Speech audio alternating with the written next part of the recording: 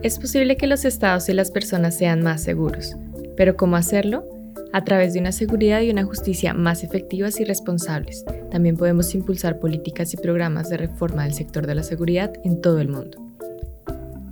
A eso nos dedicamos en DICAF. Somos el Centro de Ginebra para la Gobernanza del Sector de la Seguridad. Y en este podcast queremos compartir nuestro conocimiento y experiencia para que tú también puedas ser parte del cambio y así podamos crear un entorno más seguro para el desarrollo sostenible. Bienvenidos y bienvenidas al podcast en español de DICAF. El desarrollo del episodio del día de hoy fue posible gracias al apoyo financiero de la Agencia Suiza para el Desarrollo y la Cooperación COSUDI, como parte del programa de seguridad ciudadana que es ejecutado por DICAF en Honduras.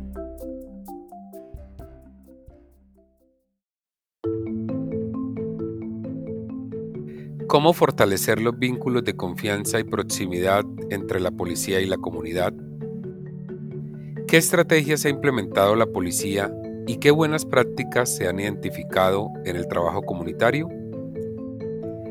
En este programa vamos a hablar sobre el modelo nacional del Servicio de Policía Comunitario de la Policía Nacional de Honduras, un modelo de servicio contextualizado que ha venido siendo implementado desde el año 2016 y que constituye a la Policía Nacional de Honduras como una institución de naturaleza comunitaria. Este programa cuenta con dos partes. En esta primera parte nos dedicaremos a introducir los conceptos y conocer la experiencia de la Policía Nacional de Honduras con relación a su modelo comunitario. En la segunda parte hablaremos sobre cómo se aplican estos conceptos y se implementa el modelo comunitario. Para este programa saludamos a la señora suboficial Joana Torres y al señor agente Ramón Brahan, quienes hacen parte de la Dirección de Asuntos Interinstitucionales y Comunitarios de la Policía Nacional de Honduras, quienes nos explicarán sobre su rol, la responsabilidad y la importancia del servicio de policía comunitario para el contexto hondureño. Bienvenidos y bienvenidas.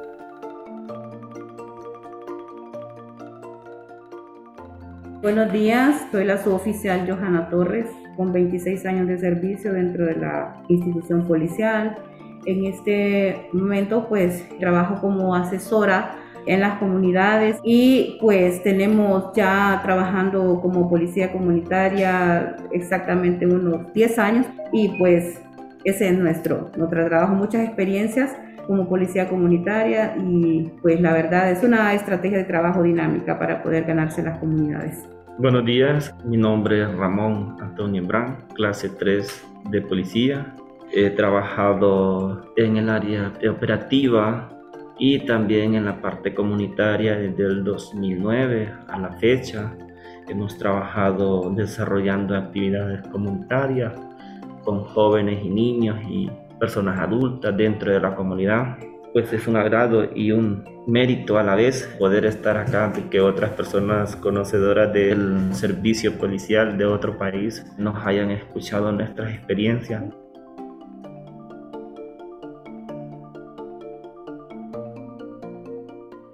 Actualmente contamos con un modelo de policía comunitaria que se ha venido trabajando desde el año 1999 con varias modalidades, siempre enfocados a un mejor servicio a la comunidad por parte de la policía, trabajar en conjunto con la comunidad, pero ya en el 2016 pues trabajamos con el Modelo Nacional de Policía Comunitaria, que es una filosofía de doctrina estrictamente comunitaria y de trabajo hacia la comunidad, mejorar ese servicio y que la comunidad sea para la policía un ayudante en materia de seguridad. Se trabaja en diferentes sectores a nivel nacional aquí en Honduras. Los funcionarios policiales pues se trabaja con 5 pasos, que esos 5 pasos es una reducción de todo lo que es el modelo, los cuales se trabaja el primer paso con la identificación de la delimitación del sector a intervenir. Se toma como base 5 comunidades por unidad departamental y se da como prioridad incidencia delictiva, la distancia de la sede policial para un mejor servicio, la actividad económica de la comunidad, densidad poblacional, análisis estadístico. Todos esos factores se toman en cuenta para nosotros como policía poder prestar un mejor servicio dentro de la comunidad. Más que todo corresponde, digamos que a una filosofía de acercamiento con la comunidad y teniendo como sustento el análisis, priorización y focalización de los diferentes factores que generan violencia en la comunidad. Una vez poniendo en práctica lo que es la filosofía del modelo, ¿verdad?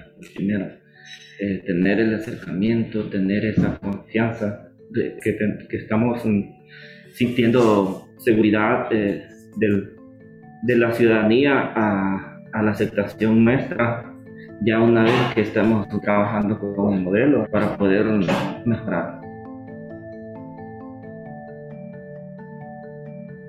Bueno, ha habido muchos distractores respecto al modelo. En el 2016 se condensó el modelo, digamos que es un híbrido tomado de varios países, entre ellos Colombia. Tenemos también Brasil, Japón, y se ha venido trabajando con esas modalidades, pero ya en el 2016 ya se implementa este modelo en donde el policía se acerca más a la comunidad, como lo mencioné antes, a través de 5 pasos. Se van intensificando poco a poco y el policía va trabajando y se va acercando y va conociendo su comunidad, va trabajando con su comunidad, y el policía que está asignado en un sector tiene que conocer perfectamente bien la problemática de la comunidad, de izquierda a derecha y derecha a izquierda, por decirlo así. Tiene que conocer cada problemática, tiene que conocer a quién tiene en su comunidad, a qué se dedica la persona del lugar donde él está interviniendo, con qué tipo de población va a trabajar. ¿Por qué? Porque tiene que conocer a fondo con qué personas él va a interactuar, porque en toda comunidad hay de todo tipo de personas con una conducta diferente a otras. Entonces el policía, a través del modelo, hace sus visitas comunitarias, visita a las familias, platica con ellas, interactúa con ellas, y de esa manera él va agarrando una confianza. Tiene que tener una permanencia en el sector, visitar todos los días ese sector y el patrullaje constante. Entonces la comunidad, al ver este funcionario policial todos los días en su comunidad, va agarrando una confianza, va confiando poco a poco. Aún ha habido personas por algún tipo de situación que han vivido con un funcionario policial, pero a través de este modelo se ha logrado que algunas personas empiecen a confiar nuevamente en el funcionario policial a través del modelo de policía comunitaria, porque es una comunicación constante, todos los días el policía tiene que saludar a doña María, tiene que saludar a don Pedro, tiene que saludar a la señora de la pulpería, tiene que saludar a la señora que está en la esquina vendiendo verduras, y entonces de esa manera va saliendo la comunidad. El policía se reúne con esa comunidad, se llaman reuniones administrativas, entonces construye un diagnóstico primero. Ese diagnóstico arroja la problemática de la comunidad. Luego de ese diagnóstico se construye un plan, que es que se va trabajando a través de un cronograma de actividades, van poniendo fechas para solucionar cada problema con una línea de tiempo, siempre con la comunidad. Porque ¿quién conoce la comunidad? La misma comunidad. El policía llega asignado ahí, pero él no sabe la problemática, solamente tiene una percepción, saben quién es cada quien. Entonces, a través de esas personas que son más cercanas, por ejemplo, las fuerzas vivas, en este caso los patronatos, las juntas de agua, la asociación de padres de familia, ellos conocen más la problemática de la comunidad. Entonces el acercamiento inicia a través de estas autoridades. Todos los policías tenemos que tener el conocimiento de lo que somos. Tenemos que ser una policía comunitaria en sí. ¿En qué sentido? Porque no solo el policía que diga, él es policía comunitario, usted como ciudadano, pero si usted también anda a su mismo uniforme, de igual manera usted tiene que saber en sí su función también debería de ser comunitaria, porque los dos portan ese mismo uniforme. Entonces tenemos que tener toda nuestra policía, tener el concepto de que es ser policía y tener el conocimiento del modelo de policía comunitaria.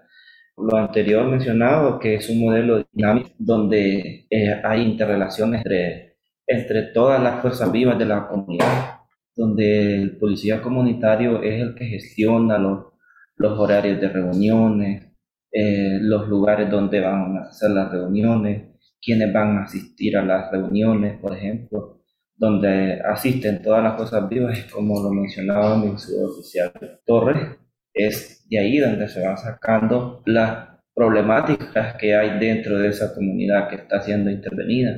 Entonces es así como de esa manera las vamos adjuntando, las vamos procesando. De las constantes reuniones que vayamos teniendo, pues ya en la primera solo era conocer las fuerzas vivas, ya en la segunda reunión van surgiendo los problemas que se dan, en qué debilidades hay dentro de la comunidad, si es en salud, si es en educación, si es en seguridad, si es en escándalos públicos, vagancias de niños que ya no entran a la escuela. Entonces, en todos esos ámbitos del sector dentro de la comunidad que están ahí, las fuerzas vivas, es como así, hacemos por ejemplo, ponemos un círculo y es de ahí donde vamos sacando cómo ir resolviendo cada una de todas esas prioridades que están dentro de la comunidad. Hay un factor muy importante que es un principio que es del modelo, un principio rector, que es la permanencia del policía en el sector. En este caso, en Río Blanco, tenemos policías con 16 años, 15 de servicio solo en esa comunidad. Y anteriormente, en esa localidad de Río Blanco, habían bastantes asesinatos, aparecían personas en los bordos, muertas y todo eso, y se empezó a trabajar ahí con el modelo de policía comunitaria. Ellos han sido mediadores de conflictos, los policías. ¿Por qué? Porque la comunidad los conoce. Entonces hay un clase 1 ahí que es, él se llama Domingo Escalón, un señor muy antiguo en la policía, un referente, y llegaron varias personas de antimotines con bombas lacrimógenas, con un montón de cuestiones para desalojar, y tuvimos una experiencia muy bonita que llegó el clase y habló con las personas. ¿Pero por qué? Porque estos funcionarios que están ahí tienen la experiencia y ya se han ganado toda la comunidad del sector. Incluso han habido madres de familia que confían en sus hijos para que de repente un miembro policial se los vaya a dejar a la escuela y se los regrese, o llegan a la posta y le dicen, míreme el niño que un poquito solo voy a hacer unas compras y regreso. O sea, esa es parte de la confianza, porque nadie va a confiar a sus hijos con un policía solo porque lo mire uniformado. Donde afecta o nos ha venido afectando dentro de lo que es el modelo de policía comunitaria es la permanencia de un compañero nuestro que esté desarrollando las funciones con la filosofía del modelo de policía comunitaria. Entonces, a veces ahí es donde viene una baja cuando, por ejemplo, si un compañero es removido de ese lugar y mandan a otro, ya ese compañero va a ser de igual el que estuvo ahí y lo cambian para otra estación policial acá en nuestro país, ya él no se le va a hacer difícil en ir a implementar lo que es el modelo de policía comunitaria, porque él ya lo trabajó, él ya sabe cuáles son los procesos que hay que ir haciendo, la intervención de la comunidad, al acercamiento a la comunidad, reunir las fuerzas vivas, no se le va a hacer difícil, pero en sí ya hay una baja porque aquel equipo ya está organizado. Por ejemplo, mi suboficial ya es encargada de una parte, mi persona de la otra, usted de la otra, y así sucesivamente. Ya formamos el equipo, cada quien con una responsabilidad, que es lo que va a hacer, y al momento se hace todo lo que es la planificación, ¿no? Ya al momento de ir a desarrollar todo lo planificado al campo, entonces ya nadie va a agarrar la responsabilidad de aquel, porque el compañero ya sabe cuál es su papel, su función, que va a hacer durante que se lleve esa actividad.